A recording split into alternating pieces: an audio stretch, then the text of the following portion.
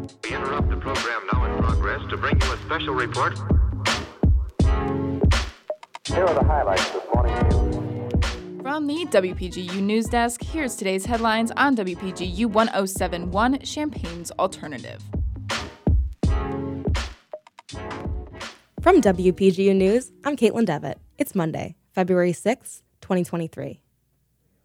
Hospitals across Illinois have the fewest COVID-19 cases since October 1st. As of last Wednesday, Illinois Department of Public Health records show that Illinois hospitals were treating 861 COVID-19 patients, 100 of which were in ICU beds. Illinois' downward trend is following the rest of the nation, according to the Center of Disease Control and Prevention. As hospitalizations have declined, federal and state leaders have announced an end to pandemic emergency declarations on May 11th. Despite the decline, Illinois Department of Public Health officials say that they will remain vigilant in monitoring COVID-19 cases and hospitalizations. A newly proposed bill may ban cat declawing in Illinois if passed. The bill, House Bill 1533, is a part of the Humane Care for Animals Act. If passed, someone found in violation of the bill would have to pay $500 for their first offense, $1,000 for their second, and $2,500 for their third. Cat declawing, as opposed to nail trimming or putting protective tips on their nails, can be painful and traumatic for cats. Last Wednesday, a balloon belonging to China was seen flying over Montana. The Biden administration had the aircraft shot down Saturday off the Carolina coast. The Chinese Ministry of Foreign Affairs explained that this balloon was a civilian airship being used for meteorology research and expressed dissatisfaction at Biden's reaction of force. A U.S. senior administration official responded to China's explanation by claiming the aircraft was being used to survey military sites. A second balloon has also been reported over Latin America, and both balloons are equipped with surveillance gear unusual for civilian research.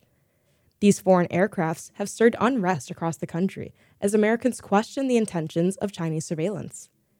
U.S. Democratic Congresswoman Nikki Budzinski commented on the event in a statement and said, quote, "China is one of our nation's greatest geopolitical threats. This provocation is unacceptable." On Saturday, the Illini men's basketball team faced the Iowa Hawkeyes in an away game. Despite having led the game multiple times, the Illini ultimately lost to Iowa by a score of 81-79. The top scorer for the Illini was Matthew Mayer with 21 points, shooting 67% from three-point range on the night. The Illini men's team plays again tomorrow at home against Minnesota. Also, the Illini women's basketball team played Minnesota at home yesterday at the State Farm Center. The game was tied at halftime, but the Illini won the match by a score of 69-62, with Makira Cook scoring a team high of 21 points. The Illini women's basketball team plays again on Thursday at Nebraska.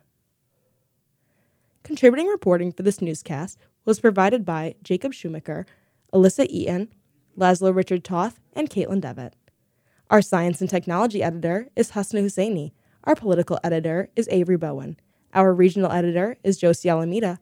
Our sports editor is Tara Mobesher. And our arts and entertainment editor is Mac Dudley. Our deputy news director is Daniel Villarreal, and our news director is Madison Holcomb. For WPGU News, I'm Caitlin Devitt.